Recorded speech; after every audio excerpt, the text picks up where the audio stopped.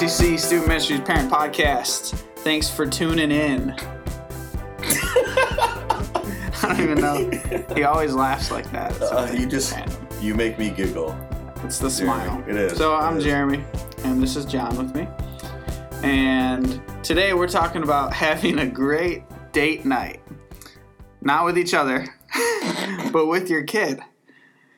And so one of the biggest factors to your teenager becoming a healthy adult is to have a healthy relationship with your parents. And so for as much as it seems like your teenager doesn't want you around, doesn't want to listen to you, you really are still the biggest influence in their life. Yeah. And so we need to be intentional about investing time and energy into being fully present with kids. And so that's why you should have a regular date night with your kids. Not with me, not with John, not even with your spouse. Well, you probably should do it with your spouse if you have a spouse. But definitely try to add in regular date nights with your kids.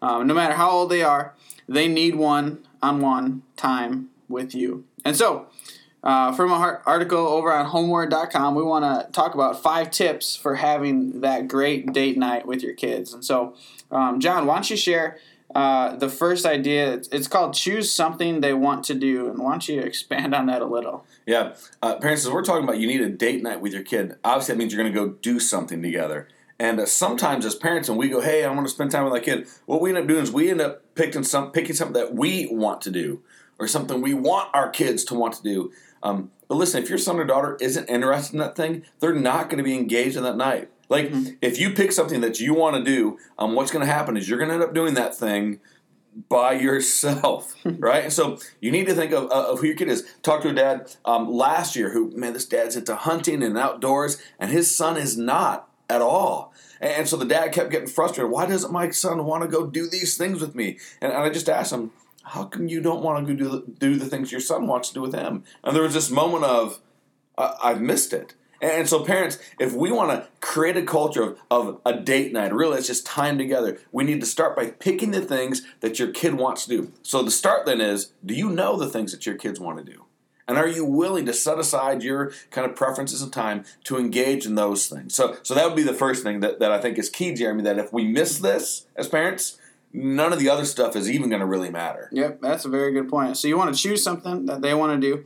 The second idea is to communicate. And so how do you engage your son or daughter in conversation during this date night? Yeah, so you pick the thing that they want to do, whatever that is. Whether that's if they're younger and they're going to a park, or they get a little older, you're going out to eat, or you're going to go to a movie. Wherever you choose, whatever thing you're going to go do, you need to communicate to them. Now, here's what that means.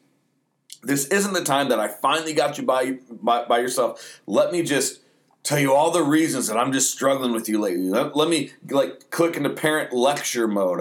Maybe parents, you don't do that. I don't know. Sometimes I can do that. No, the goal is you actually want to talk with your student. And so ask your kid lots of questions and make them really open-ended questions. We talked a lot about this here before. My youngest daughter, Amelia, I can ask her any question. She'll just roll for 30 minutes. My older daughter, I can't just be like, hey, how was school? Because the answer is, well, fine. So I have to say, hey, tell me the best part about school today. Well, it's the same question, but it's worded differently, and it opens up communication. So the goal is not to necessarily do something together. The goal is to connect with our kids. So choose the place, and then look for ways to ask really good questions so you can communicate with your kid as you're out doing that thing. Definitely. And so that one, communicating well, leads right into number 3, which is listen. And so for some people, that's a very easy word to listen to.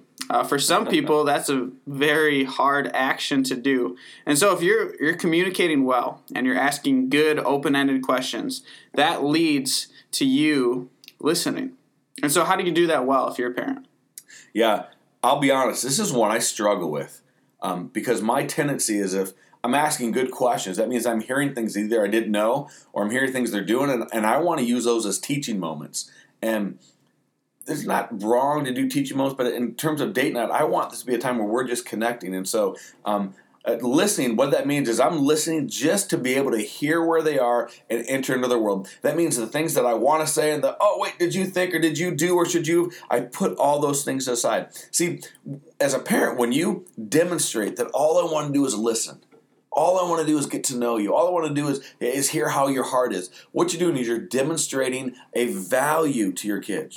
Right? You're showing empathy. You're showing that you actually care. You don't care just so that you can correct. And so, parents, ask good questions and then just listen. And don't correct. Man, if you need to take notes somewhere else so you can correct later, fine. But in the moment of a date night, just listen well.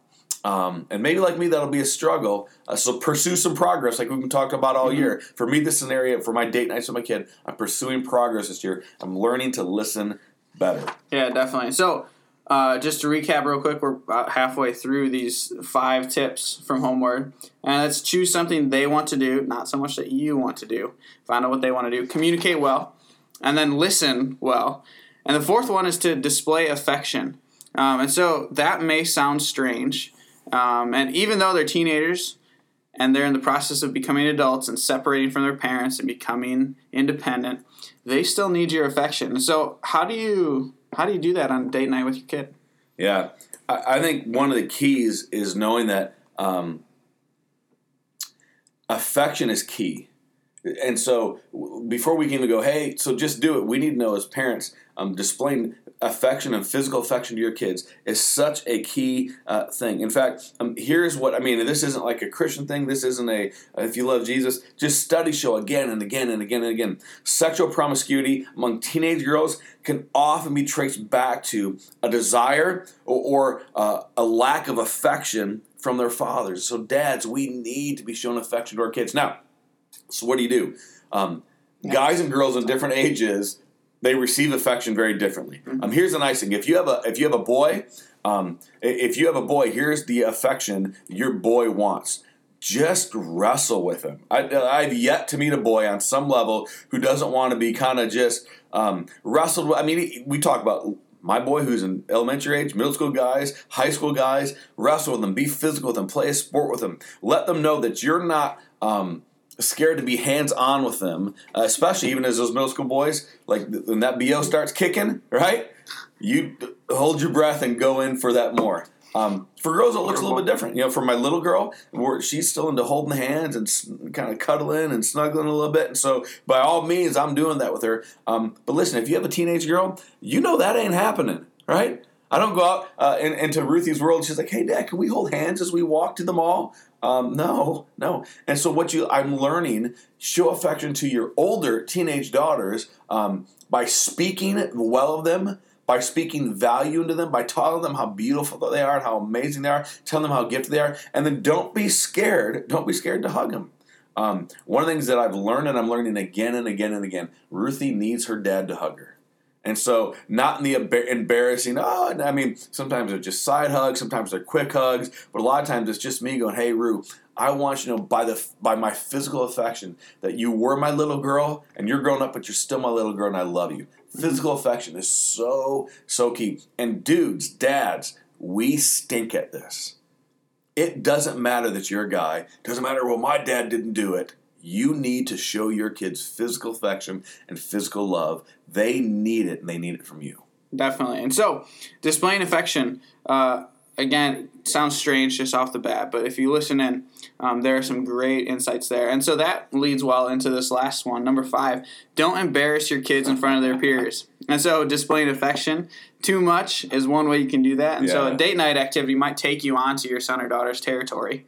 The places where their peers hang out and their friends hang out, and so you might run into some of them. So how do you remedy that? How do you make it okay? Yeah, I think teasing is okay because you want to show you want to have fun.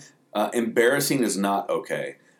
Just as a youth pastor, I've always told my kids as they get older, I'm going to have so much time to embarrass you because I'm going to have so many stories. I get the stage.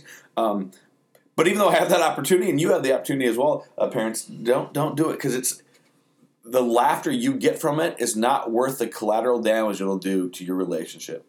And so that means you need to be very aware of your kid's makeup, of their friends. Just for example, Monday, I was at a track meet, and I was sitting with Ruthie and a bunch of her friends. And so as we sat with Ruthie and a bunch of her friends, we're all kind of teasing and talking back and forth and joking a little bit. But I was very intentional to not run that too far because I don't want to embarrass Ruthie in front of her friends. I don't want her to think, well, I'm not going there again with my dad because my dad will just embarrass me. When I take Mike out and he's hanging out with 3 of his buddies and we're hanging out, I want to have fun with him. I want to enjoy him. I want to tease him a little bit and kind of make him laugh. But I want to make sure I don't do anything to embarrass him so that next time I'm going, hey, dude, do you want to go here with your buddies? He's like, nah, Dad, I don't want to do that. And so I know for me, just to be honest, I like to joke around. So this is one I have to be very intentional with. But you're on their turf, so treat them with respect. Show them the respect that they need and they deserve, and they will want to spend more and more time with you. You burn that bridge a little bit, you're going to have to do some work to rebuild it to go back onto their turf.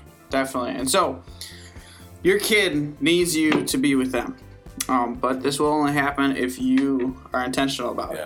And so, if you haven't done this before, even though it may be awkward, it may feel like it's too late, it may feel like they won't want to do this, it is never too late to start that. So, plan one for your kid today.